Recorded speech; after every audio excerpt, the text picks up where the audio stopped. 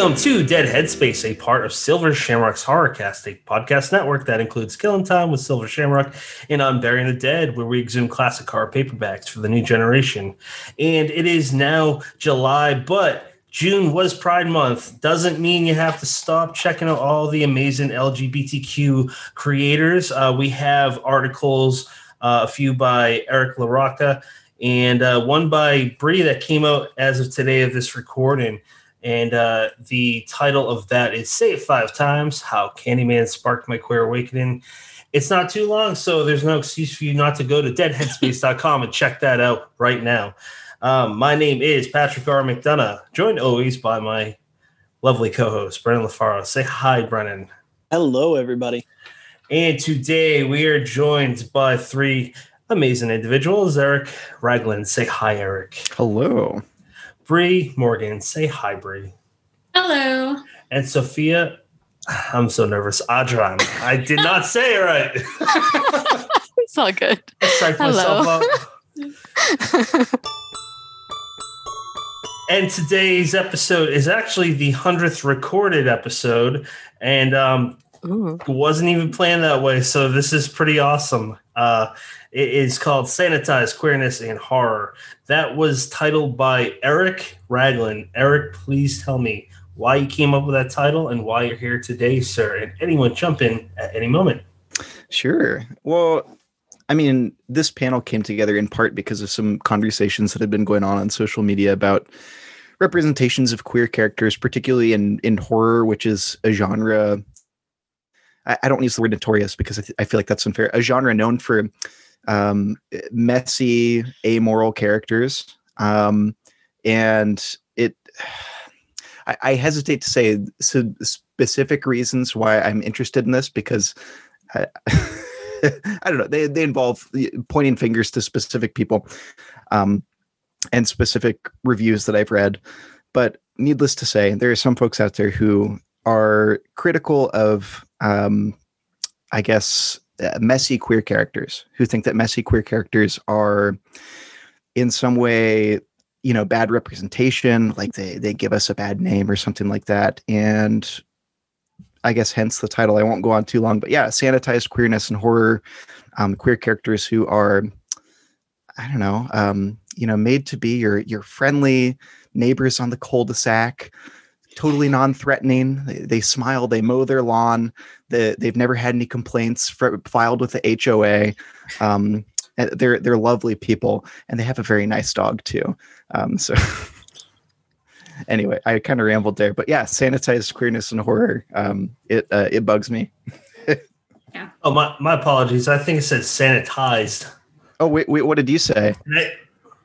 I did it with a D as in the past tense. So no, you're totally fine.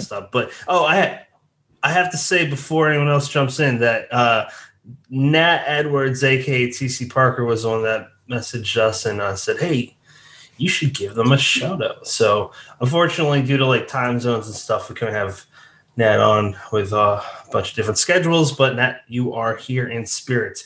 Bri or Sofia, jump in. Why are you here? Well, go ahead.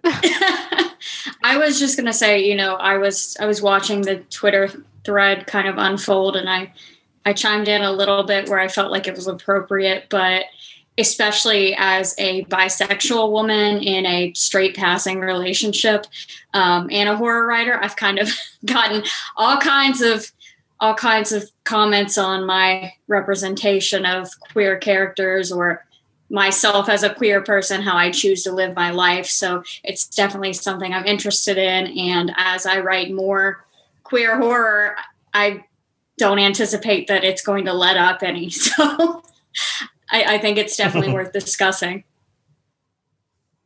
That's great. What about you, Sophia? I can definitely relate to that. I am a bi genderqueer person. And so I've been seeing a lot of the, I guess, discourse that's been going on Twitter. And it feels like a little bit of a rehash of the types of dialogues we were seeing back in the day on Tumblr. And the title, like sanitizing queer horror specifically, is, aptly named.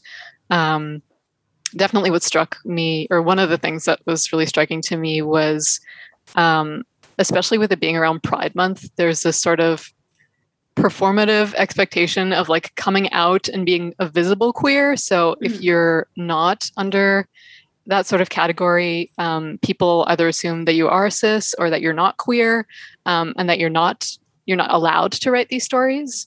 And so there's been a lot of policing going on around how people choose to represent themselves, what types of stories queer people like to share,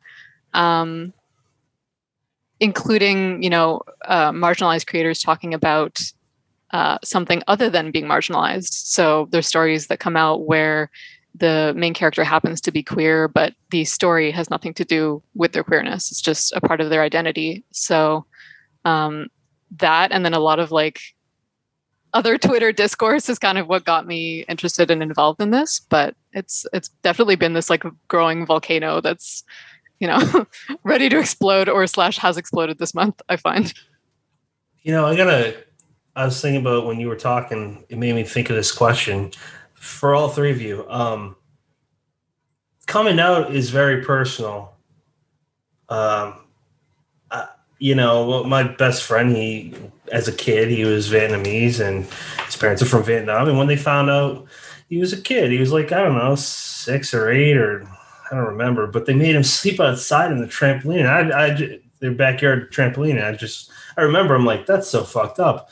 And my point for bringing that up is because it can be damaging, I imagine, if it's not handled the right way. And how do you guys feel about the way that other people in that community, the LGBTQ community, how they handle possibly cis people or cis people under cis guys celebrating your community? And I'm struggling to find the right words, so I don't, excuse me for stumbling, but I don't want to come off the wrong way. How do you guys feel about representation from people that may not be cis, but guess what? They might be in the closet, and isn't that kind of like bullying and really damaging? Like, I don't know how else to word it, so someone jump in, please. I think you're talking about sort of assuming whether someone is straight or gay, like I mentioned earlier, I'm with a cisgender or heterosexual man, so it looks like I'm a straight woman, but I'm not. And if there's room for everybody at the table, and a lot of people try to police sort of other people's identities, I mostly see it with straight people trying to police queer people's identities. But I will say there is also a certain degree of queer policing that happens of different identities. So it's hard. You never want to assume. You think somebody's orientation, and if someone tells you they're a certain orientation, just believe them. Don't question them about it. Don't push them on it or anything like that, because at the end of the day, they're the ones who have to live with it, and it's really none of your business. That's well said. Eric or Sophia, anything on that topic? I think also what's interesting is that everyone is learning and growing in their own time, and so not everyone is at the age where they fully understand necessarily what their gender identity is, what their sexual identity is. So I think approaching that with kindness and with like the understanding that I don't think the majority of people go out there creating work with like the intent to be malicious, right? Or the intent to like represent toxicity, like because they want to like, I don't know, upset people. But when we look at a lot of the dialogues that are going on online, I think a good thing to take into account is like a lot of these are about developing guidelines for cis authors to be respectful and to not berate people writing about their own experiences. So it's important to approach that maybe by asking questions like, why do you want to write from this character's point of view if you're not queer? Or do you read from this community currently? why do you want to tell these kinds of stories? And so asking a lot of those questions I find is helpful if you're writing from an experience that's not your own, or if you're like questioning or you're not sure. But I find that there's more harm than good in like policing what it is that like people are allowed to write about. There's a lot of these like straw man arguments that are going on these days where it's like diversity can only be like one of two camps. It's either like it's mandatory to include at least one of like every identity, and if you don't, you're a racist, sexist, homophobe, and you're like perpetuating fascism. Or if you're not an identity, fascism there. Shut up. Exactly. And if you're not of a certain identity, you're disallowed from ever writing of that like group at all. And they're straw men arguments, and they take over online discourse, particularly in Twitter, because it's just like, it's so inflammatory that people get like really riled up about it. But I think it's important to keep in mind that no one can speak for an entire group, and no one can hand you a blank check about what it's okay or not okay to write about. So I think particularly for queer authors, the whole point of like writing queer literature is that it's about the other. It's like about what's, not usually seen kind of thing. So I think, I don't know, our identities are not a monolith. This is interesting. Sorry, Eric, you were about to talk. Go ahead, no, that's right. I was thinking of adding too. I mean, as far as, policing people who might be straight passing or cis passing or something, or folks who might be in the closet but are interested in writing about maybe stories with queer characters, that sort of thing. I think fiction is oftentimes like one of the first safe spaces a person has to explore aspects of identity in that way. And I think to shut that out for folks who might be like, even if they don't end up coming out of the closet, or even if they end up thinking like, maybe I'm not, maybe I'm not. I still think it's important to keep that open for people as a way to explore. And then also, like, I'm going to get a little bit idealistic here too, but also as like an imaginative space. Like, I think about a lot of queer fiction. This maybe not necessarily in the world of horror, but I'm thinking about like more, I don't know, utopian utopian science fiction, that sort of thing. Like, just thinking about like the power of writing about, queer characters who live in worlds where, they can be fully themselves and that sort of thing. I don't know. I'm thinking about like just some cool science fiction writers who have done that sort of thing. And go ahead. No, I was saying, was it you that's reading Gideon the Ninth right now? Yes. Yeah. Wait, what is it? I got to write it down. You'd love it, Pat. You'd love this book. It's so funny. It's so good. It's so good. How do you really spell well that? written. I'll send it to you in a little bit. All right, cool. But I just think, it's a space to explore aspects of yourself that maybe you don't feel comfortable expressing publicly. And it's also a space to imagine new worlds. And I think to police and shut that out is a mistake.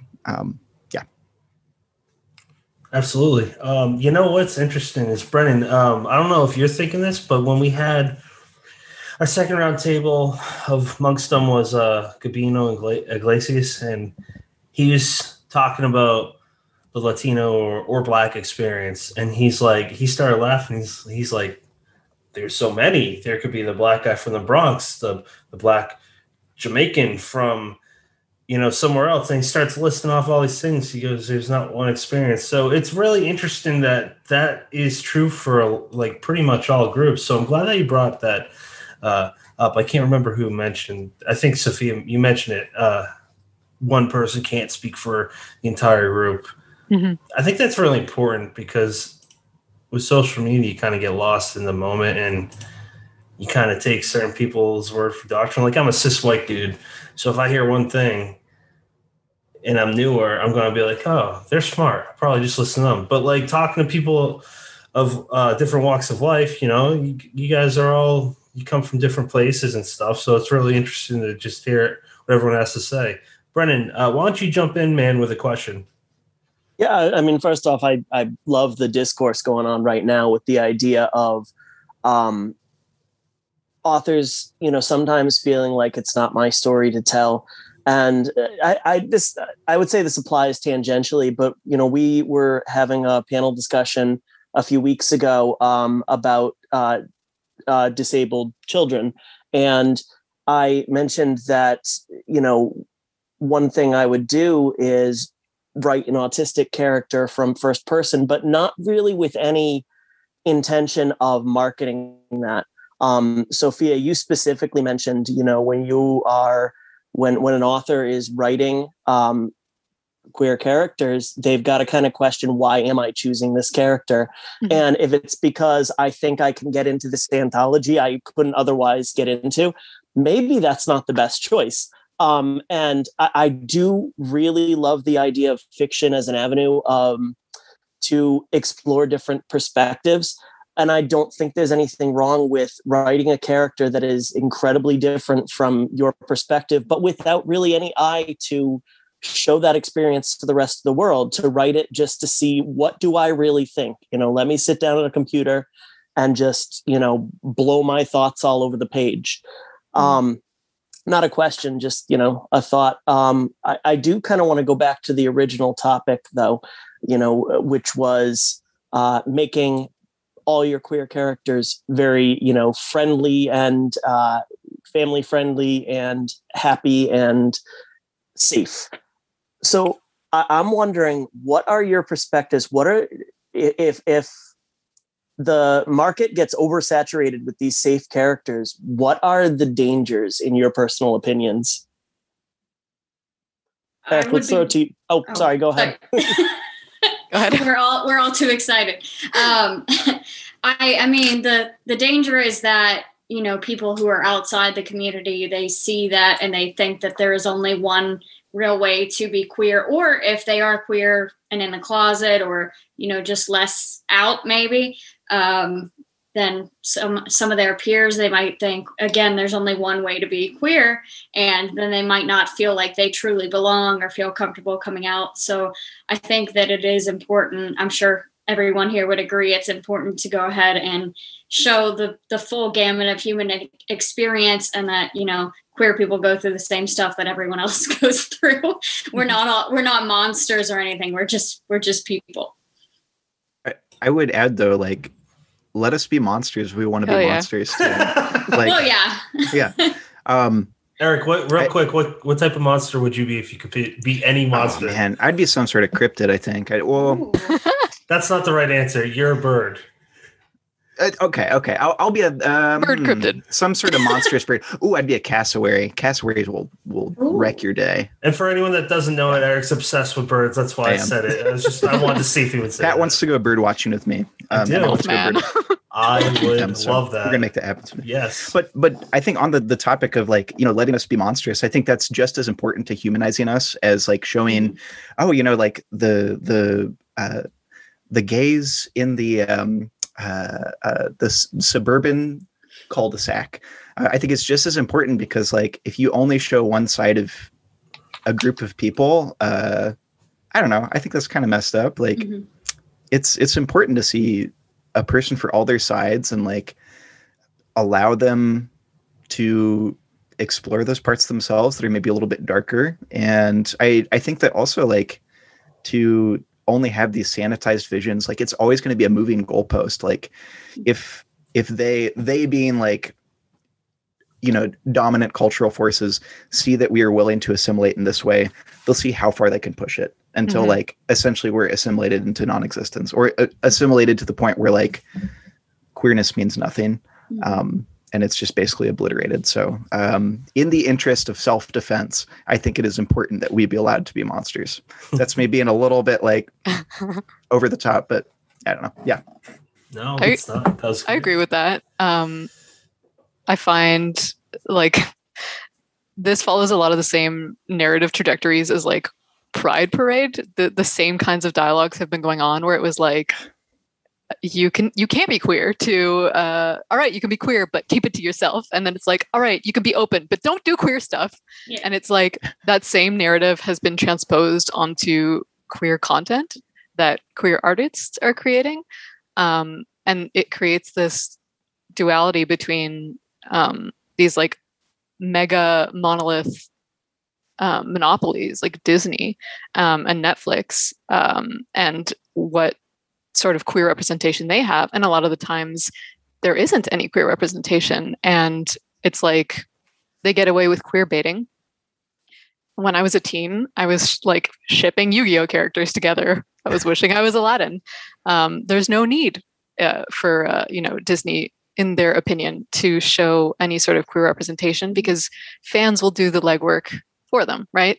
And so I think there really needs to be this push for support of queer indie artists because it's real authentic stories that are being told, and they're being told in so many different facets. It's honestly, like, in my opinion, I believe that it's okay for a toxic queer relationship to be shown in a story if it's being told by a queer artist, whether or not that's based on their own personal experience. I think what's often conflated is that portrayal of those sorts of characters, of like the monstrous or the queer people as monstrous, is not an endorsement of that sort of narrative.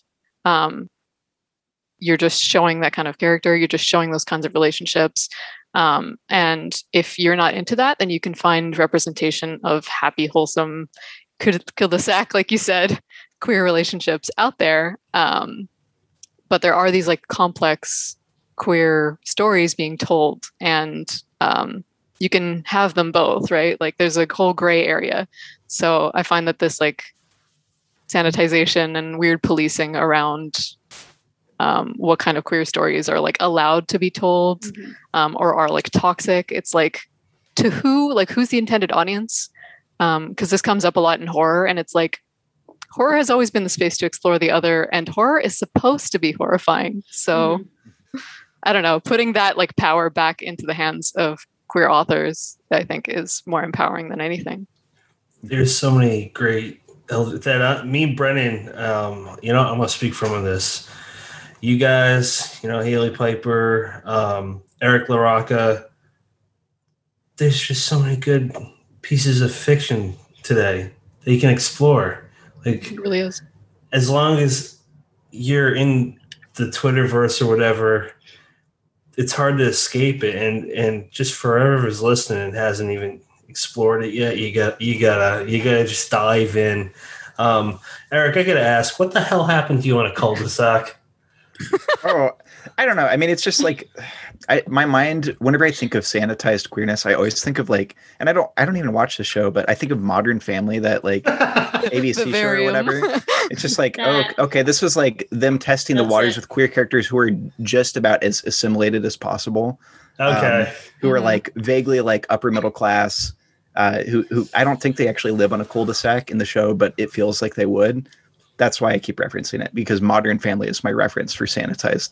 Because I grew up in suburbia Massachusetts on a cul-de-sac, and I'm like, there was no awesome queerness. There's just the sanitized stuff that you were mentioning. So I'm a little nervous that you spied on me as a child. Now I don't know. I really don't know anything about suburbs other than that they're just exceedingly boring and a drag to drive through, and they have too much sprawl, and they should be annihilated. That's all I know. My parents are moving this year. You know what, Bri? On the subject of sanitized queerness, I would love it. You don't have to go over the whole thing, but your article on Candyman, I think, actually applies here. It's a good article. But, yeah, it pushes a lot of boundaries. Or you could just, if you don't mind, talk about Candyman and what it means to you. That's your article. So why don't you talk about your article? Trying to word it another way. Sure. So Candyman is one of those films that I watched at exactly the right time. I was kind of in a place where, I'd spent several years kind of questioning my identity and debating who I was and who I was into. I grew up very conservative Christian. So all my life I heard, if you're queer, you're going to hell. If you're literally anything other than cisgender and straight, you're going to hell. So all my life I kind of tried to fight that. And then around 2015, when I saw Candyman for the first time, like, I was at the perfect place to sort of dig into that. And part of how that movie made me realize that I was actually queer is that I was attracted to Tony Todd, but then I was also attracted to Virginia Madsen, and it was the exact same. And I never before been in a scenario where there were two people that I was equally attracted to that were, you know, different genders or different gender presentations. So I kind of had to confront that. And I kind of drew some parallels between myself and Virginia Madsen's character, Helen, in the movie, because she's kind of enamored with the Candyman and she wants to learn more about him and spend more time with him. And, you know, whether or not she actually loves him is debatable, but there's this attraction, and so many people, you know, are questioning that, and they think it looks one way from the outside when it's completely different on the inside. And like I said, I could kind of relate to that because I had felt that it was fine to love anyone. Just my gut feeling was that, you know, you can love someone whether they're this gender or that gender or no gender or all genders.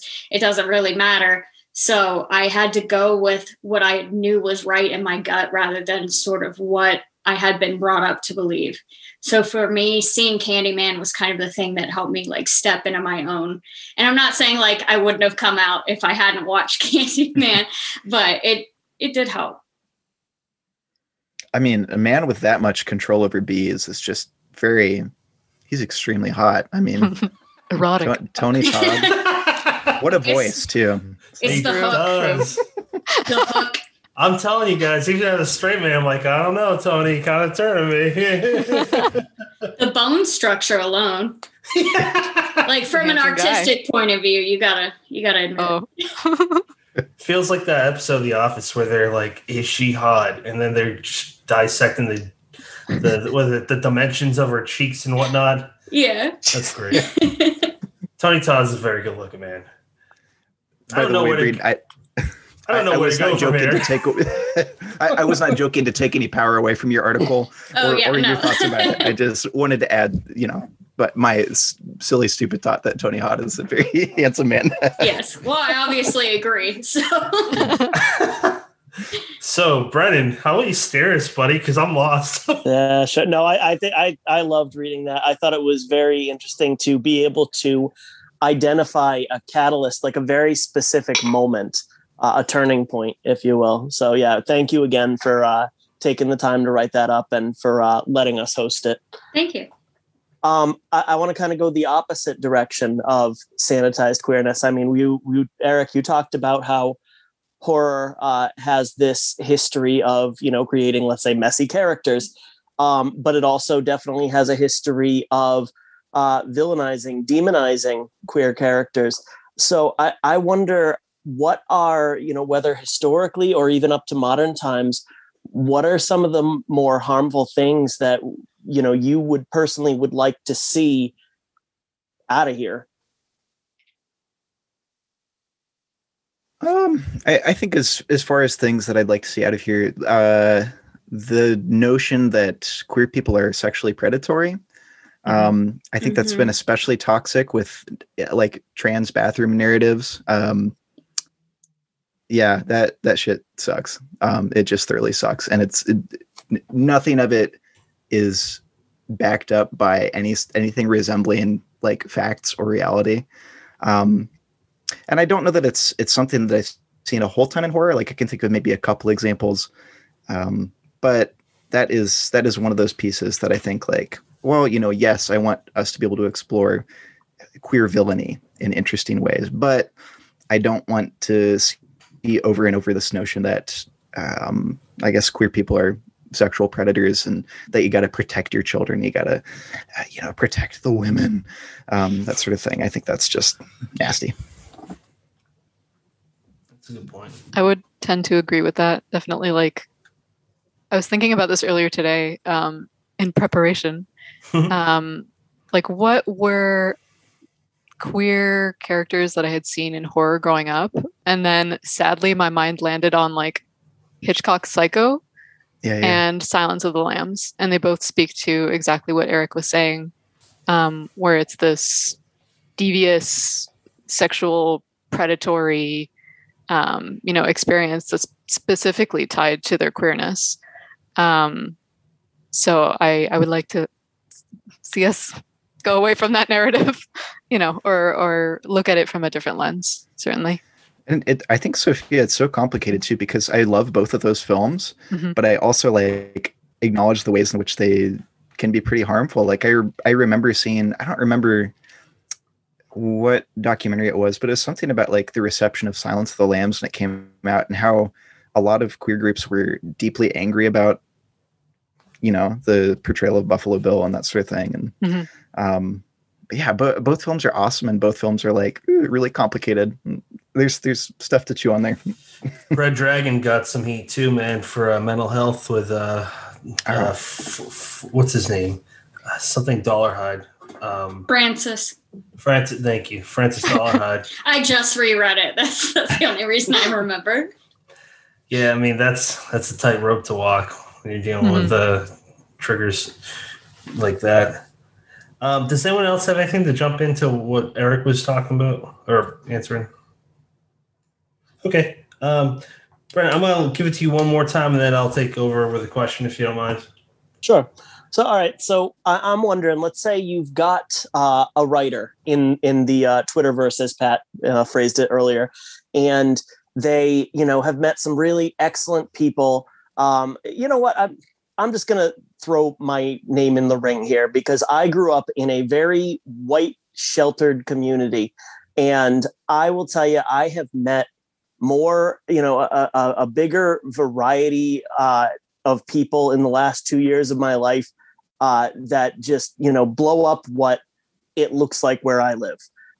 Made some people that I consider friends from the LGBTQ community, just, and it's very eye-opening. So let's say that you have a writer in my shoes who wants to work that representation into their work. How should that writer approach research? Because obviously we want to do it in a respectful manner. If it's okay if I start, I'm thinking about, I have a friend who, her job is, or at least one of her jobs is, reviewing people's Google searches and seeing how accurate the results are. And oftentimes there are very oddball questions that come out. Like people Googling things that if they said it out loud would be maybe deeply embarrassing to them, or if they ask them in public or something like that. But I think I don't think Google is a perfect vehicle for, learning about queerness, but I do think it's a good starting point. I think with any of these things, search engines that have algorithms driven on engagement, sometimes it's going to lead you astray and that sort of thing.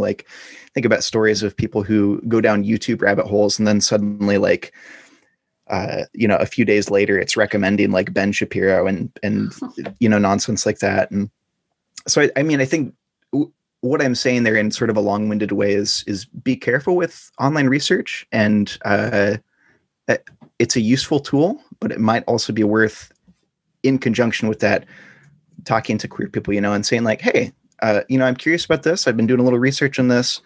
Just wanted to double check. If you wouldn't mind, do you have a couple seconds to talk about this thing? Or can I ask you a couple questions about it? Personally, as a queer person, if either of y'all ever did that, wouldn't be offended at all. I'd be happy to help with what I guess a little expertise I have. I don't feel like I have enough expertise, especially on things like history, but I think, coupling honest online research with human communication for people who are in the community. I agree. I think also potentially hiring a sensitivity reader as something that has come up a lot more recently in the Twitterverse, to just get feedback from, someone that's part of that community, to really see, again, no one can give you a blank check to write whatever it is you want to write. But it might give you feedback onto a perspective that you wouldn't have necessarily thought about. Also, maybe trying to find a queer editor to work with. And looking at like the representation, like, is it a bad representation? Like, is it perpetuating a stereotype? If it is, what does that say? So like, for instance, I consider myself queer. I'm genderqueer. I'm also bi, but the manuscript that I spent the last like 2 years working on, in the end, this might be spoilers, but one of the main two queer characters dies. It is a zombie novel. There's like a lot of characters that die. And I struggled for a really long time trying to figure out within myself, am I perpetuating the stereotype of bury your gaze, which is where queer characters, you know, they never get the happy ending at the end. If there's always going to be one queer partnership, and it always, you know, ends in flames kind of thing. So I put that project aside for a really long time. And the more I sort of revisit thinking about that narrative, the more I think about how that like character death needs to happen, because it's part of the bigger theme or like narrative that's going on in that story. So I think sometimes it's okay to have to lean into these sort of things. Obviously, again, I can't speak for everyone. I can only speak for myself and the stories that I'm telling. But you know, I'm not trying to glorify that sort of narrative in any way. It's just, it's helps tell the story that I'm trying to tell, and the characters so happen to be queer. So I hope that helps answer a little bit. I went on a tangent, but Brianna, I want to throw it to you in a minute, but Sophia, I think that's so tied to the overall theme of you know, sanitizing the characters, because if you you know, you back down from what you feel like needs to happen in that manuscript, your story ends up being not as strong, and arguably the representation ends up being not as strong, because it's just the punch is pulled, and you know, the audience is going to be able to tell the punch is pulled. That's my 2 cents on it anyway. Brianna. Yeah, I would just add that, you know, it's all about intention, going off what Eric said. You know, if you have questions, don't be afraid to reach out to people, even if you think it might be a stupid question, as long as your heart is in the right place and you are asking from a place of genuinely wanting to know more and understand. I think that's fine. I mean, I'm speaking for myself, but I don't think any queer person would have a problem, for the most part, with you approaching them openly and asking, you know, for their honest experience, and being open to listening and changing your story if you do have that problematic representation. Pat, did you want to jump in with something? Yeah, I wanted to ask Sophia if that's her debut novel that she's working on. I'm curious about it. It was for a really long time, but I find, man, there's so much pressure put on the title of like a debut novel. I'm like, maybe I'll get my feet wet with a novella or something. And it's also like, it's the first like feature length, you know, like novel that I ever wrote. And I started writing it in 2016 or 2017. So I can see how far along my writing skills have gone. Like, thank God, you know. It'd be a problem if I was like, this is great, like years later. But it went through, you know, I worked with Jess Landry, who is an excellent editor, and it went through a beta reading process, and I've stepped back away from it for a little bit, because I'm like, I want to make these like massive structural changes that aren't just like line edits anymore. So I'd like to come back to it, because my heart, I love zombies. I love zombie novels. I love zombie films. I really want that to be either my first or second sort of like published story, if I'm so lucky. But yeah, you know, little zombie story. This wasn't even unintentional, but a quick segue: Where the Dead Go to Die. It's written by 2 queer men, and it's is that the Aaron Dries? And Mark Allen Gunnels. Yeah. I wanted to read that. I bet that's good. It's a zombie book, but it's just so much more. Like writing this down. my brand. This is up my alley. We read it for the season finale of season 1. The past is December, and I had my boy the month before that, my first kid, and that's all I'm gonna say. Like, God damn you two, you guys fucked me up for life for this. While we're on the subject, though, I'm going back to you, Sofia, with writing. You had some good news this year, not last year, I think, with your first sold story. I would love it if you could promote that. Thank you. Yeah, absolutely. I wrote, I guess over like COVID last summer, a little short story called The Arborglyph. It is also a queer body horror story, and it got picked up by Max Booth for the Lost Contact anthology, which I believe comes out in August. So getting to work with him was really, really exciting, especially since his plate has been like so full with everything going on right now. Yeah. But I'm so excited for like people to see, I don't know, my little treasure. Sophia, it was very validating. That title is super cool. I really like it. Thank you. And while we're on it, because authors for some reason don't like to be shameless for the most part, let's move on to Bri, and then we'll jump back to the main theme. But while we're at it, come on, you put out like 4 books last year. Yeah, I didn't have anything else to do. I mean, it's kind of a joke, but like I lost my job last May, maybe April. I don't know. And I had a lot of these projects I had, they were already like mostly written. So I definitely didn't like write and publish 3 books in the same year. It looks like I did, but I had a bunch of half-finished things that I just finally sat down and I was like, well, I guess if I can't leave the house, I might as well fix this plot hole. I had done basically everything else but fix the plot hole. So I decided it was time to do that. I don't think I'll be doing that this year because it's already June and I don't have anything out. Hey, that's not a bad thing. You got a pretty good readership from what I can tell, so that's pretty awesome. Thank you. You can publish 5 books next year, Bri. I'm just going to double it every year. And then, oh my God. And then if I die, I'll just get famous posthumously. There you go. Gabe will live off of your riches. Out in a blaze of glory. Eric, now it's time for you to talk about yourself. Tell us about your podcast. Tell us about your books. Oh, okay. I run Curse Morsels, which is a podcast with interviews and discussions about horror fiction and weird fiction. And I mostly focus on short fiction, so novellas and short stories. Bri has been on the show. And beyond that, I've edited, or I should say co-edited Pearl Iscariot, which Brennan's story was in. It's an anti-capitalist horror collection, or a horror anthology. And then I'm editing Antifa Splatterpunk this summer, which is exactly what it sounds like. Anti-fascist splatterpunk stories. That's going to be really fun. And I'm kind of having a year like Bri you had last year, where I'm putting out a lot of stuff.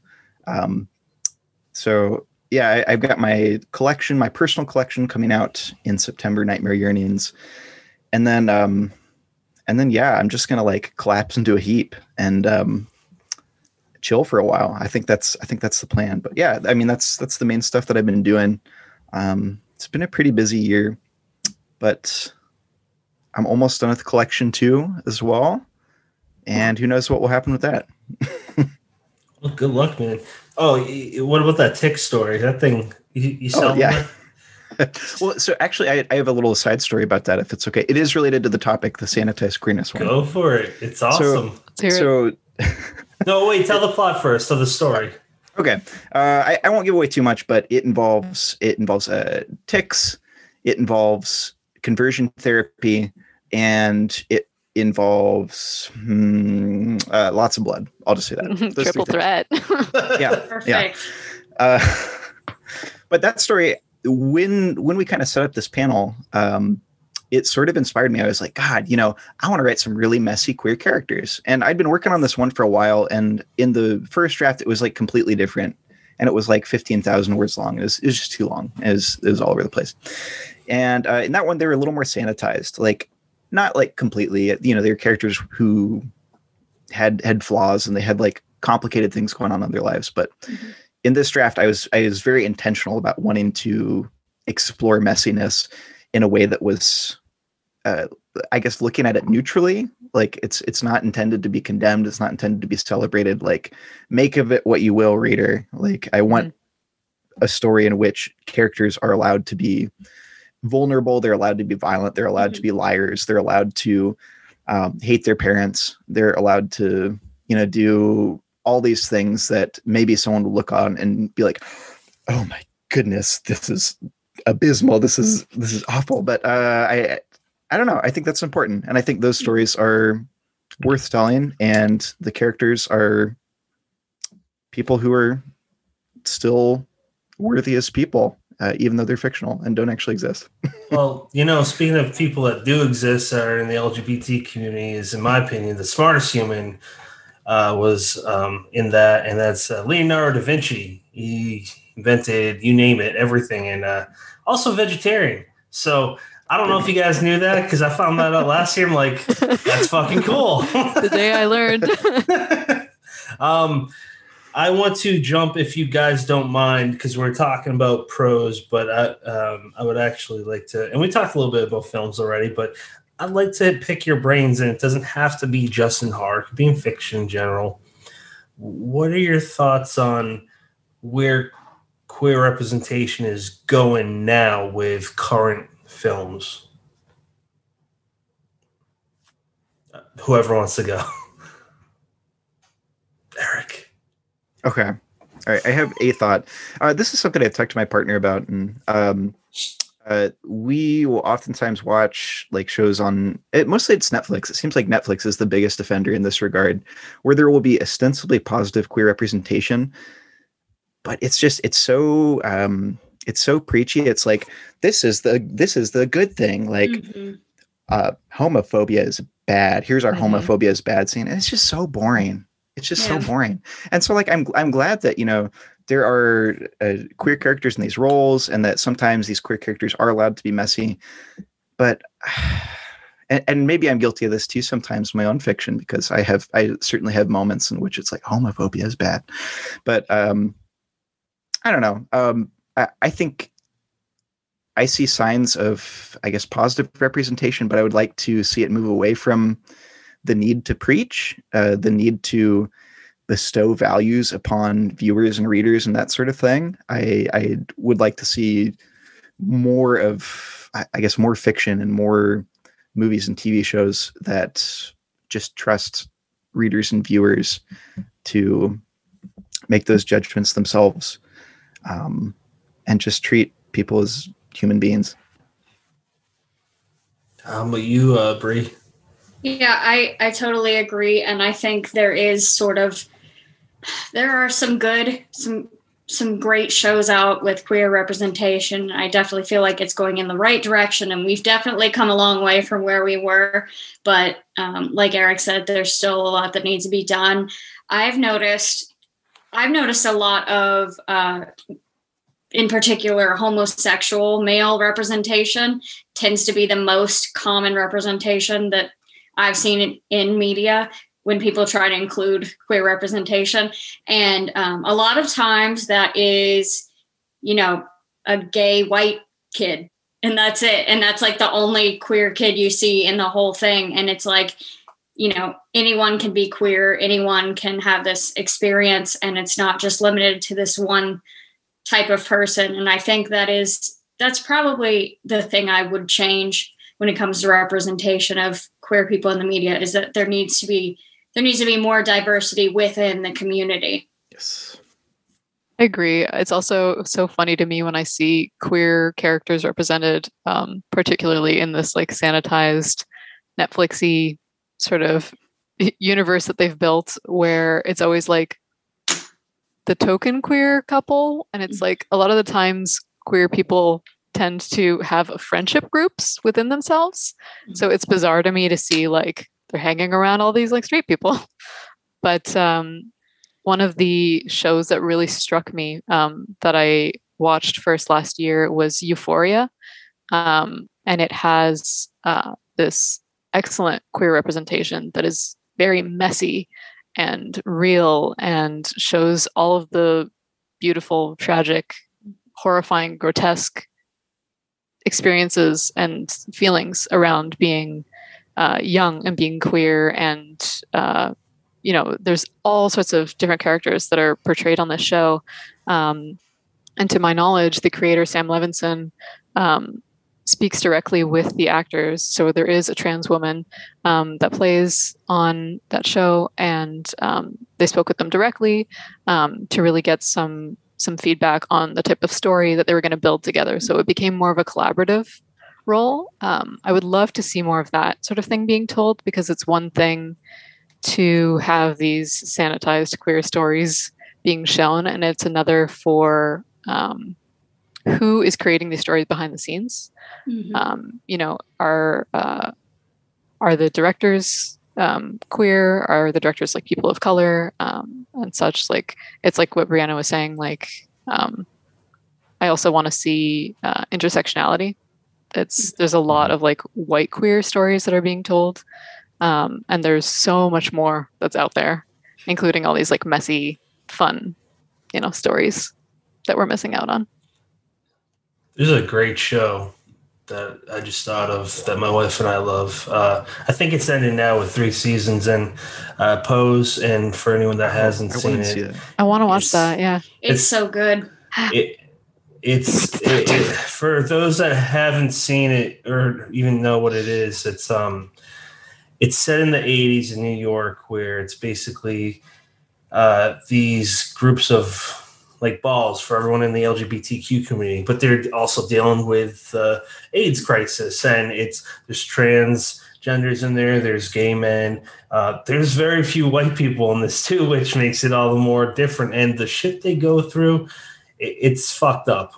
It really, if you have a heart, it hurts to listen and view this. An actor I really likes in it, Billy Porter. He plays basically the MC for all the balls, and he's funny as hell. Well, sometimes he's sad, but it's a great show. So I wanted to throw that in there. If anyone hasn't heard of it yet, it's on Netflix. Eric, I would think that would hopefully counterbalance some of those. I think so. I think it helps that it's shows. A queer creator. Although Ryan Murphy, I think Ryan Murphy's the creator, right? Yeah, and he's a complicated guy. That's awesome. I believe that the trans actors they're actually transgender people. Yeah. So that's pretty damn cool. Nice. I'm going to check that one out. If you do, let me know what you think. Brennan, do you have another question, sir? Or shall I continue? No, go ahead. Anyway, all right. I want to throw it to Bri. Bri, what do you want to talk about next? I mean, there's this one aspect of queer representation that I have seen as a queer woman, and it is the idea of I feel like every queer relationship I see that involves 2 women or 2 feminine presenting people, they're always like lipstick lesbians. They're always very feminine, very traditionally, girly and all that. And it's like there's that ideal, and then which is kind of fetishized to a certain extent. And then there's, the really butch lesbians. And oftentimes they are portrayed as predatory. And obviously that's a huge problem. And I don't know. I really want us to move away from that, because like Sofia was saying, we need more intersectionality, and we need to really understand that there are people from all walks of life who can be queer, and just because someone looks one way doesn't mean they're queer or they're not queer. And there's really no way of knowing unless you ask the person what their identity is. And if they decide not to tell you, then there's nothing you can do. It's none of your business at that point.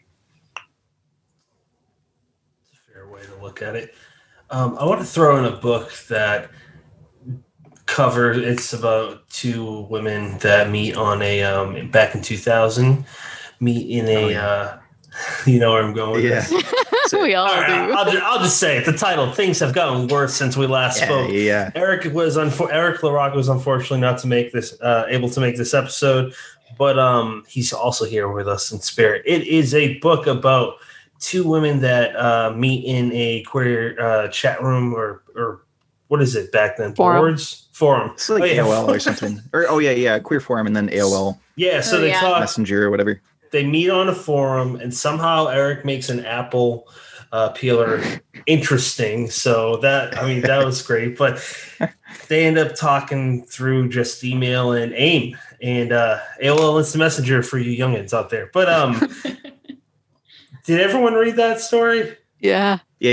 Can we talk about that real quick? Because that definitely applies to this. Oh, yeah. Everyone has read that story. I'm so glad everyone in this room has read it. That's beautiful. I saw the other day, I think that it was like the number 300 book on Amazon, like not horror, not LGBTQ horror book, period. Yes. That's for sure. Pretty fucking wild. Actually, I think it really applies to something we were talking about earlier, because even though it's got, mostly universal, rave reviews, Eric has gotten a little pushback to people who assume that he is a straight white man and that he had no right to write a lesbian relationship. Mm-hmm. Yeah. Thoughts on that? I've been taking a look at the Goodreads reviews on his work, just as someone who I used to work in the sex work industry. So a lot of the, lower star ratings discussed a lot of like the representation of BDSM in his work and how it somehow meant that he was insinuating that these lesbian characters were toxic, or it was like endorsing this like evil view of people who participate in BDSM or lesbian relationships, and that as a cis man, he's not allowed to write either of those, which I think is hilarious. It's so bizarre to me that marginalized authors are held to this like higher standard than any other sort of like larger companies telling stories. Having read the story myself, I don't understand why there's like this demand for moral punity around it. It's a horror novel. I think that the horror was very effective, and these two characters happened to be lesbians. They do talk about, their background briefly. But I think, I don't know. It's just so ridiculous to me, this like feedback and how aggressive it is. And it's like this weird dogpiling. What about I think that? It's also, oh, go ahead. Nope. You go. Okay. I think it's also, it strikes me as strange too, when people mistake the representation of a thing for the endorsement of that thing. Exactly. And thankfully I don't know anyone in real life who does that. Well, actually, that's a lie. I'm a teacher. I have had some students who have had the experience of, well, I'll give the example of, what was the story? I'm forgetting it now. I think it might've been actually Ballad of Black Tom. And there were some students who were like, oh, this book is so racist. And I was like, well, I think we need to differentiate, what is the difference between the portrayal of characters who are racist and the endorsement of that actual racism? Exactly. And when I had that conversation with that student, they were like, oh, okay, yeah, that makes sense. And obviously, the internet is not the greatest place to have that conversation. It's not like it oftentimes, as beautiful as a resource as the internet is, it is not the best vehicle for learning sometimes. Yeah, but I do take issue with folks who assume that simply because something is portrayed and then not necessarily commented on one way or the other, like where the author says this is bad or like this is good, that the author is implicitly endorsing that thing. I think that's like stupid. Did you tell him who wrote it? What's that? Did you tell him? Sadie did. Sadie was like, well, for me, I like to read fiction. I meant his students. Did you tell him who Victor Laval is? Yeah. Oh, I did. Yeah. They they got it. It clicked. Okay. Good. Yeah, there's this like also weird weaponization, and like discomfort that is being used to silence artists. So one of the other topics that has kind of come up in the Twitterverse as well is like, do we put trigger warnings on work? Particularly around horror, because horror lives and thrives in what is traumatic, and what is gory and what is intense. And I know that a lot of people have a lot of different thoughts and feelings around that. But I saw there was some folks that were discussing how these like separate entities that label works by queer authors have been used against them in the past. So if we look at the MPAA, obviously, depictions of like women on women relationships versus like a straight relationship, one of them is going to be way more censored than the other, even to the point of getting like an NC-17 rating, where it's like American Pie. Yeah, like a dude can jerk off in a fucking pie in the like trailer, and that's totally fine. I'm of the opinion that trigger warnings are fine if the author wants to put them in. It's a nice thing to have, and it can be put, at the start of the book discreetly. And I know there's like a couple databases online. However, from what I've seen, they're not always accurate. They'll be like, there's animal death in this book, and then the author's like, no, there isn't. So I don't know. It's there's a lot going on there. I think I've seen some people talk about that specifically on Storygraph, which is like, I think that site is a cool alternative to Goodreads. Mm-hmm. It's not owned by Amazon. And it has some interesting features that I think are useful, but that is one of those that I think is a little bit concerning, where it does take some of that control out of the hands of a queer author, or the hands of the publisher. And there are some folks who are a bit disingenuous with it, or I'm being Midwestern about it, who are extremely disingenuous about it, and seem to do that in a way that does weaponize, those types of warnings in a really bad faith, completely inaccurate sort of way against queer authors' work. Mm-hmm. Eric, I got a question specifically for you, man. I've never been even close to where you live. What's the reception like out there on a day-to-day basis, never mind fiction, for people that aren't, straight? Is it accepting where you live? Well, let me tell you about Nebraska. There are millions of gay farmers eating corn straight off the cob. I've never noticed that. You don't. Yeah, no, I don't. I'm a TV speak Midwestern. You're phony. No, I think in Nebraska, I mean, it's not, well, I don't know. It's hard to say. Like, I can only speak from my incredibly subjective experience, and then I guess the experience of friends of mine I've talked to, but generally Nebraska's not horrible, at least in Lincoln, which is where I live.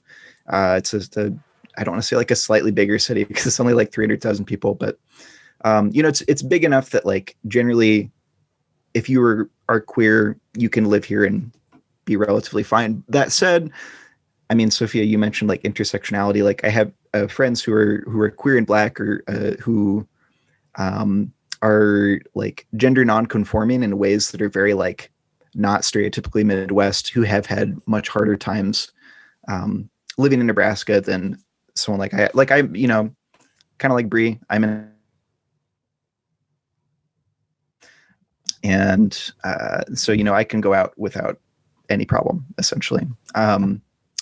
But I have had some friends who have had a much harder time with this place, to the point where one friend has mentioned that like Nebraska is kind of a worse place to be queer than areas of the South where this friend lived previously, which really surprised me. And maybe that's just me having some stereotypical assumptions about the South, but yeah. Does anyone want to jump in?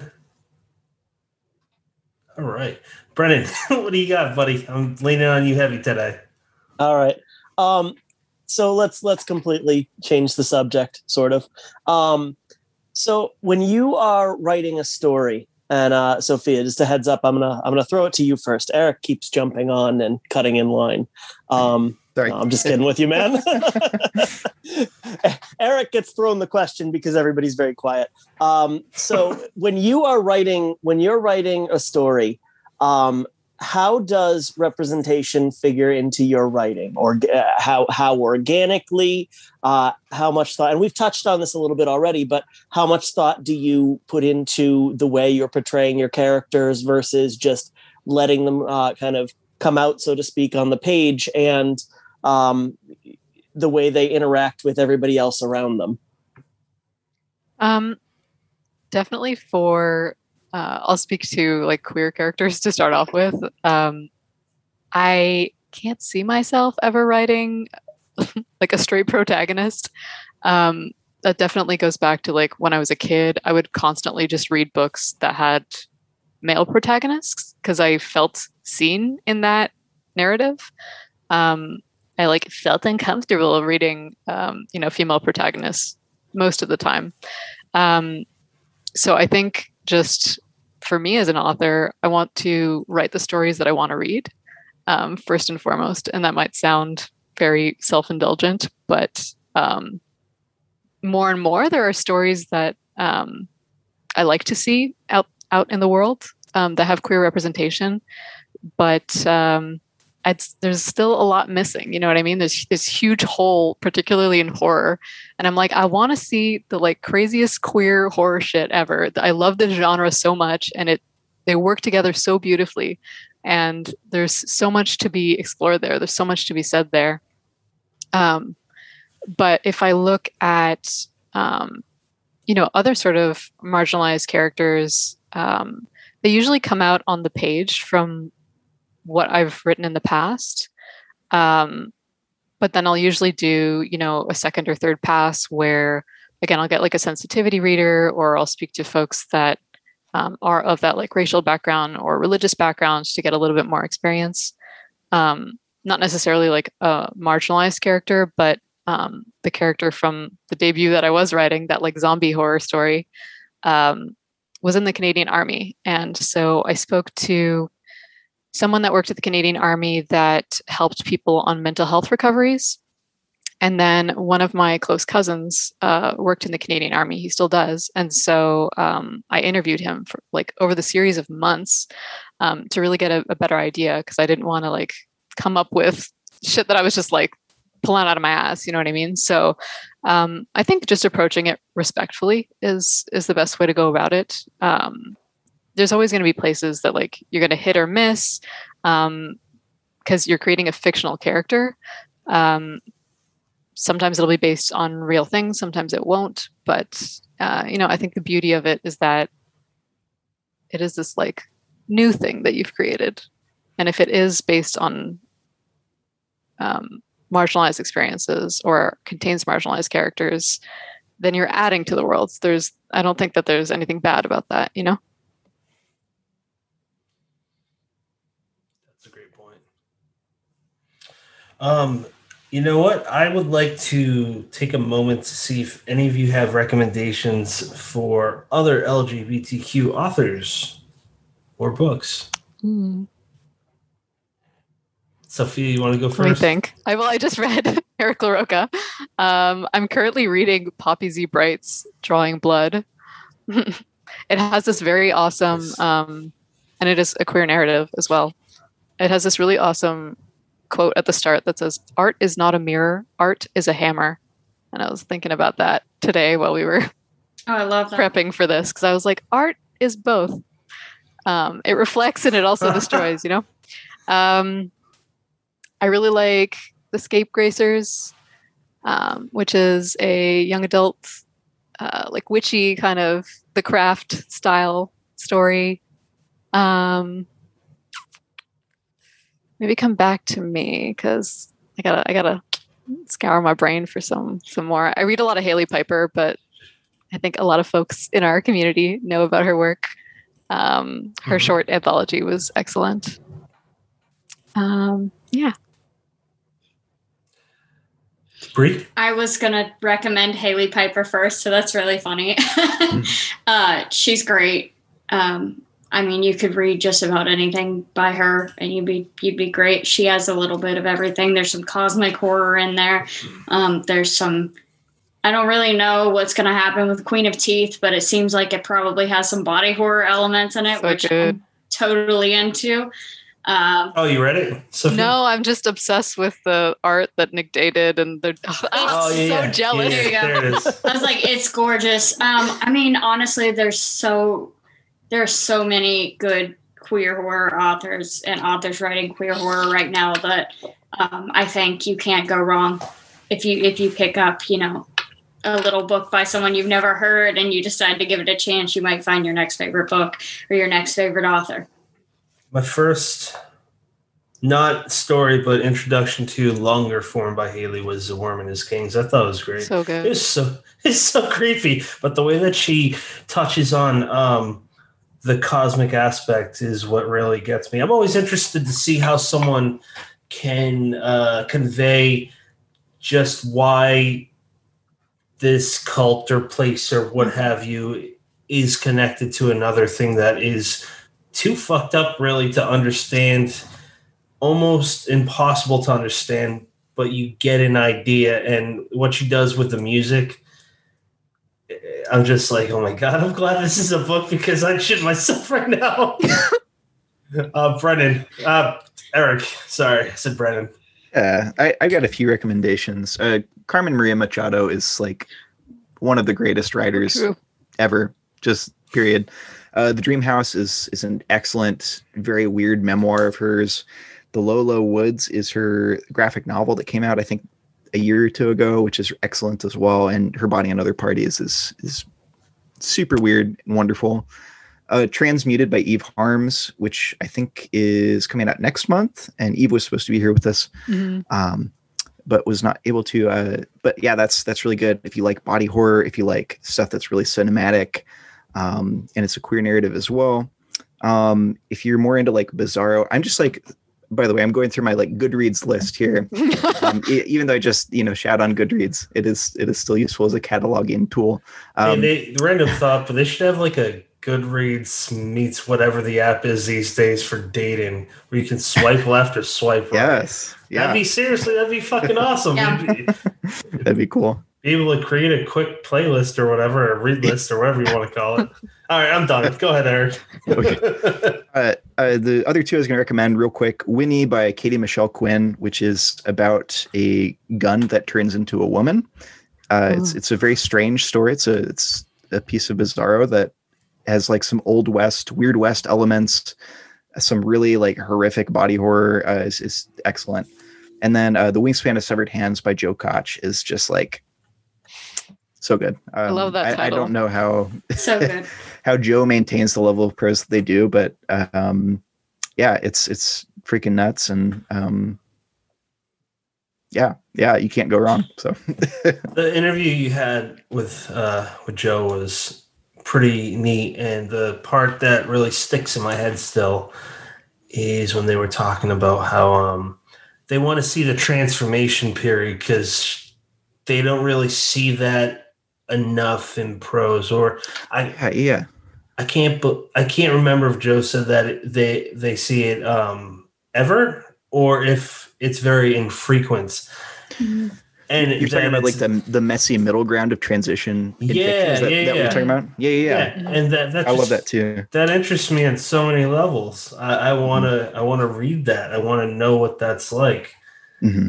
And at the very least, everyone can at least relate to it on some extent, I would think, because as humans, especially when you're a teenager, I mean, you're going through some weird stuff. I know that's not the best comparison, but that's all I got. So I need to read more to understand a little bit more of that side of things. I'm floundering here. So, Brendan, how about you save me, buddy? I would throw T.C. Parker on that list definitely as well. Yeah. I actually have not read any of her more horror stuff. I've got Salt Blood sitting right over there. Press of Feathers, I hear great things about. I've read her 2 out of her 3 crime books, and they are awesome. They are really, really well written. And I would definitely recommend them to anybody. That's great. Okay, done saving you. Back to you. No, that's all right. I'm going to run through the ending bits, if you will. So if you'd like, we could throw the question I asked to Sophia to Bri and Eric before you rudely cut them off. Would you like to do that? Yeah. So Bri, I'm going to throw it to you first. What goes into crafting your characters? I feel bad because I know a lot of authors have like a specific process, but I kind of just like, I have the whole it sounds completely batshit probably to anyone who's not a writer, but I have the whole person like completely in my head. And I already know, like, I'm like, okay, this person just comes into my head like fully formed. I'm like, you know, she's a lesbian, she's Black, she lives in, I don't know, Detroit, she's going through this, and this is what she does for a living. Like, that's kind of how I get my characters, and then I discover more about them in my first draft. I don't use a worksheet or anything like that. For me, that kind of makes it feel too much like school, and then I won't actually write the thing. Then it just feels like having homework for the rest of my life. So I don't really have a process when it comes to creating characters. Eric, how about you, buddy? That's tough. I feel like it varies piece to piece. I mean, I generally do outlining of plot, and with that, I do like outlining of some basic character points. Like, I'll say this happens because this character wants this, or this character goes to this place because they have this intention. I feel like I have a super boring answer, and I also mainly write short stories, and so like oftentimes like a lot of the characterization I do is sort of pantsed in the moment. And like, ooh, this would be like an interesting thing to develop here. Or it's like, I guess, honed and crafted and refined in the process of beta reading. I know, like, whenever I bump a piece to you, Brennan, or Pat, oftentimes I'll have character questions. And so, again, this is not maybe an interesting answer, but like, that's just how it works for me, at least for short fiction. So as far as including queer characters, how much of a conscious decision is it versus, you know, how much do you just get partway into the story and say, okay, I guess so? I think like a lot of the time it's just implicit for me that they're going to be queer in some way. Bingo. And I don't know. I mean, like, it just feels right most of the time. It's just a gut feeling thing. And then sometimes I throw a token straight in there or something. So yeah, that's pretty much it. Give them some representation too. Yeah, I guess so. Yeah. A little, a scrap. You gotta have them straights in there, man. Did I interrupt? No, you're okay. Did I do it again? Okay. So I wanted to jump real quick for Sophia to plug one more thing. It's her jewelry. That's how I first saw her, with that Medusa ring. It's beautiful. I've looked through her gallery. I don't know what the proper term is. Yeah, website. Just tell us your website. Tell us about it. Thank you. First of all, it's really generous. What got you into it? That's a good question. I was like working with my hands, and I don't know, I fell into it. I went to university for East Asian studies and women's studies. And before that, in Quebec, there's like a weird mandatory post-high school, pre-university college that you have to go to called CEGEP. And you have to like specialize in a certain program. I did graphic design, which helps a lot in like a bunch of different elements of my business, but started working for different people here and there. I was doing retail, and I was like, I hate working for other people. I want to die. So I started taking jewelry classes and wax sculpting, which is you're literally just like carving away at a piece of wax, and then you can cast that into fine metals, and started doing a couple different spooky things.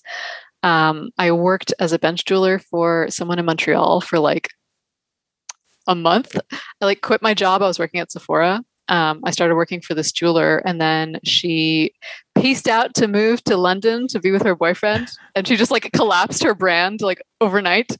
And I was like, oh shit, I don't know how I'm gonna live. So I started my brand in my parents' basement, and making a lot of story-oriented pieces. I like to joke that it's like fan art to like pre-existing pieces. Love letters is maybe more of like a poetic way of saying that, but a lot of the work that I create is inspired by pre-existing work. That's why I have pieces that are like a piece inspired by like The Cipher from Kathy Koja, and like I have a piece that I made after reading Grind Your Bones to Dust from Nicholas Day, and I have a piece that I made in collaboration with Cassandra Kaw, who has an excellent book coming out in autumn called Nothing But Black Teeth. And it is just amazing. Like, mwah, chef kiss. So yeah, it was a really nice way to like bridge two things that I really enjoyed. Because jewelry making was starting to become very tedious in a sense, because it was like very business oriented, and then I got to slide in certain elements of things that I enjoyed, like horror.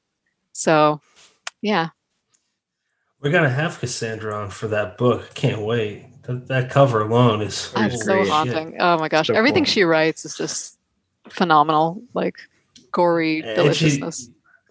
And she's just like, from what I've gathered following her for the last few months, she's just this like nice person that loves talking about like really nice stuff, but then she writes really clever things. Plus, like the big nerd in me is like, you worked on a Dungeons and Dragons book. That's ridiculously amazing. Like, that's so cool. Yeah.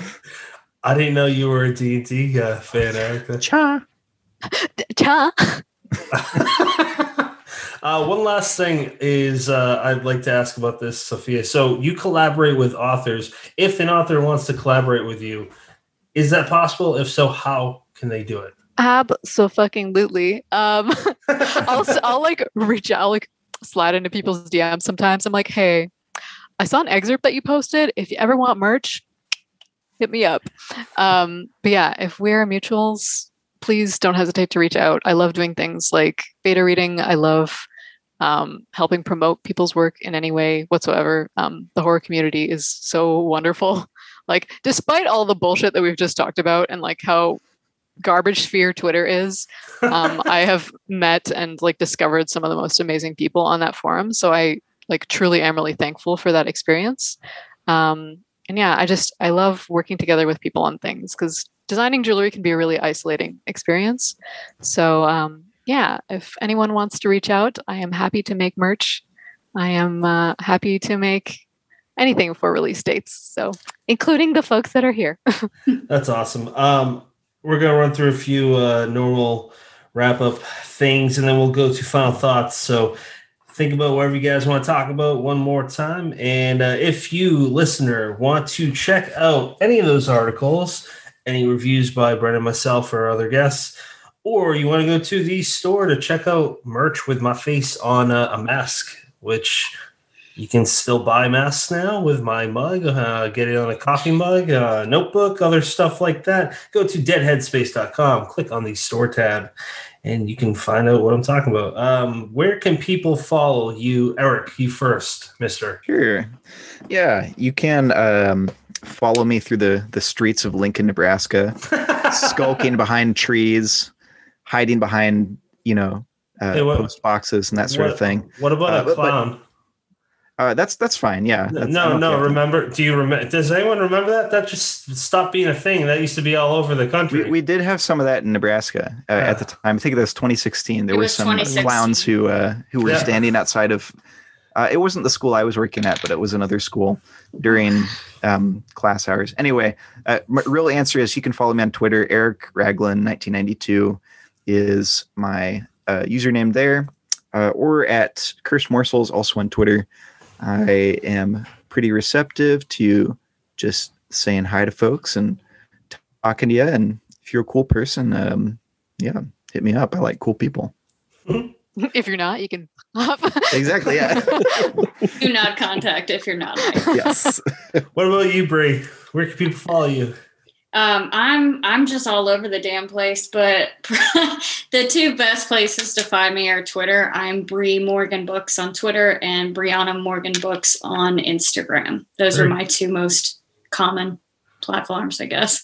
Awesome. Sofia, what about you? Where can people follow you? I am most active on Twitter. My handle is at Sofia Ajram. And if you like jewelry, I also make jewelry. And I have a Twitter. No, I don't. I have a Instagram jewelry account, and that is sophia.zakia. Final thoughts. Let's start with Bri. I mean, I don't think I have anything to say that we haven't already covered or that one of the other panelists has said more eloquently, but I definitely think it is important to keep talking about things like this and to keep questioning, if the media is headed in a way that is going to be beneficial to people or harmful to people. Because if we don't analyze our own work and if we don't analyze the work of our peers, then, we lose kind of control of where we're going as a society. And that's not to say that you should police people. I think we've gotten into that, but I don't know. It's tricky. It's a fine line. You have to keep looking at what you're doing and questioning what you're doing, and if it's for the right reasons. Perfect. Eric. Yeah, I guess the last thought I'd give is I just want to reiterate the importance of allowing queer fiction to have queer characters who are monsters. I think that oftentimes, like, the role of the monster is to threaten some aspect of dominant society. And there are some aspects of dominant society that are absolutely worth threatening and destroying. So I think the role of the monster can be a socially important one, and to allow representation for that in literature, embrace it and see it as sort of an imaginative space for destroying things like, say, capitalism. Oh, God damn it. You had to say that. Then, yeah, I mean, I think it's worthwhile. So that's all I'll say there. You were doing so good, man. A little over an hour and a half. It's okay. I love you, buddy. Sofia, what do you got? Anything? Yeah, I would agree with what Eric said. I want to bring queer people back to the table. I love horror so much, and I think the older you get, the more you realize how deeply a certain genre hits you from a really young age, and how it helps form who you are and what your interests are. And I want to see myself in horror, and I want people who identify as queer to see themselves in horror, and I want people that are marginalized and have intersecting identities to see themselves in horror. And by having people within those communities write those stories, whether they be, beautiful or monstrous, it normalizes them. And so having both of those exist is important, I think. Brennan, I'll save you for last. I'm going to ask the question that other guys or girls in my position, straights, thumb straights. I'm going to ask you guys a question. If you're not comfortable with it, by all means, don't answer it. But queer was always a word growing up that was very derogatory. And recently, now I'm friends with, not that it's new for me because of Twitter, but now I'm more surrounded by it with fiction, that queer is heavily being used all the time. So my question is why is that? And is it acceptable, in your three's opinion, for everyone to use that term in that context that you guys use it in? That's a loaded question. Yep. All right, good night. That's for you, listeners. All right. Open interpretation. I think, like a lot of different terms, it's about reclaiming a word that might have been used more offensively or more aggressively. For me, I had studied what was initially called women's studies in university, and queer came to be this umbrella term for sort of everything that was the other, for gender and sexuality. And I fall under the category of like bi and genderqueer. So I sort of fluctuate between all of these different identities. So it was a nice, I think there's comfort in finding a label or like a home for yourself. That's what a lot of bi people struggle with a lot of the time, is like, I'm not straight enough to be with the straights and I'm not gay enough to be with the queer community. But you are. And so having this like queer umbrella helps to shelter all of us. To go back to like whether or not, cis straight people can use these terms, I think it's like, do you feel uncomfortable using that term? And if you do, like, let's unpack that a little bit, Yeah.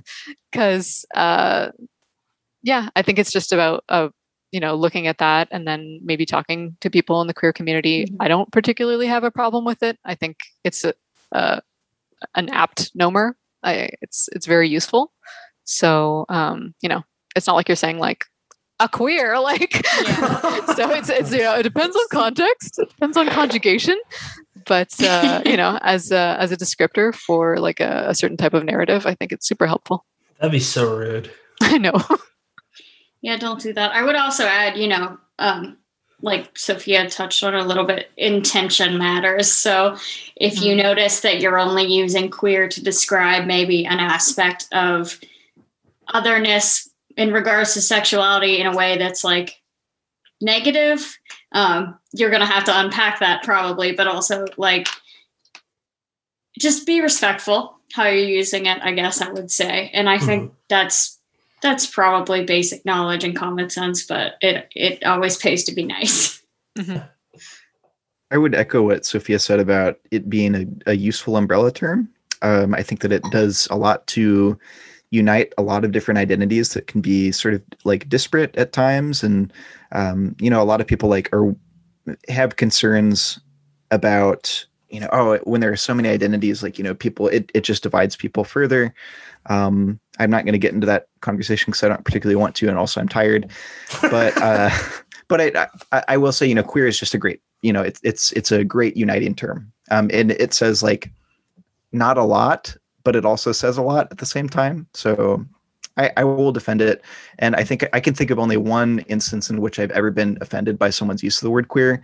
And again, it was like sort of what Bri was saying. It's about intention. It was someone who did that like, oh, there's a queer right there, that sort of thing. Like, I don't know why I gave him that accent right there. It's a student of mine. But, what accent was that? I don't know. It's general Southern homophobe. Southern homophobe. That was some deep South right there. I know it well. Okay. I'm in Atlanta, so yeah. But yeah, it's a useful term, and I don't think there's any issue with straight cis people using it. Just personally, I'm not speaking for everyone. Just personally, I was just wondering for myself and anyone because it's like a touchy subject. It feels like because you don't want to say the wrong thing. I don't know. I talk with you guys and I talk with others, so I thought it was acceptable. I guess the bottom line to this entire episode is to treat people like people. What a revolutionary concept. Oh, it took almost 2 hours to figure that out. Brennan, final thoughts, sir. First final thought is I am definitely glad you asked that. I've used the term a couple times tonight, and if I'm honest, it's definitely presumptuous, but at the same time, getting to know the people in the Twitter community that do fall under the umbrella, as you guys put it, I do see it used as a term of unity. And I guess that's my interpretation of it. So I would throw out, I apologize if, for asking that question, is it okay to use that term 2 hours into the episode? But at the same time, like I said, I guess I didn't think anything of it because I do see it used in that positive context to provide this, I can't think of a better word than sense of community, a group of people that work together and have common goals. beyond that, my final thoughts are thank you to the three of you because it is Monday night and you guys stayed up late with us to, have a really important discussion, I think. And I appreciate you being open and honest and willing to talk about all this stuff and drop some sage wisdom on Patrick, myself, and hopefully a bunch of listeners. It is you guys a pleasure. Yeah. I mean, thank you for giving us the forum to have this kind of conversation. And you folks are absolute gems. Right back at you. And you know what? Like, this was kind of unintentional. Ronald Kelly was the one that said, hey, we should talk about faith and religion and horror. So he's the one that got the ball rolling with the round tables being on something. It's about horror, but it's so much bigger. Mm-hmm. Then the second one was accepting rejections, which got into race discussions with Sina Pelayo, Gabino Iglesias, and S.A. Cosby, and then Joe Lansdale. And then the third one was with Brennan as a guest, and Sina, Mercedes, and Yardley. I'm missing someone. Tyler Jones, the one that created Rhonda. And Rhonda J. Garcia, or Rhonda J. Joseph. She goes by two names, where we talked about parents that had children with varying disabilities that the parents use writing as an outlet. Sorry, I'm tired myself. But you know what? You guys are awesome. These round tables, they make, I got to say, it's not about us, but I'm speaking for Brennan, but it kind of feels like we have some kind of neat purpose for this podcast beyond entertainment. So that's my final thought. I thank you guys. It means the world that you offered us this time to just speak about something that I gotta figure was pretty hard to speak about a few years ago, especially to people that you never even met face to face. So thank you for that. Listeners, I hope that this helps someone out there. And next episode is next Monday. That'll be episode 102 with writer Tony Rapino. He is a sculptor and a writer. He recently ghost wrote this book that now has a bunch of merchandise, including action figures, called The Order of Cosmic Champions. What is that exactly? We'll find out next week. You got many choices, listeners, and podcasts. Thank you for picking us.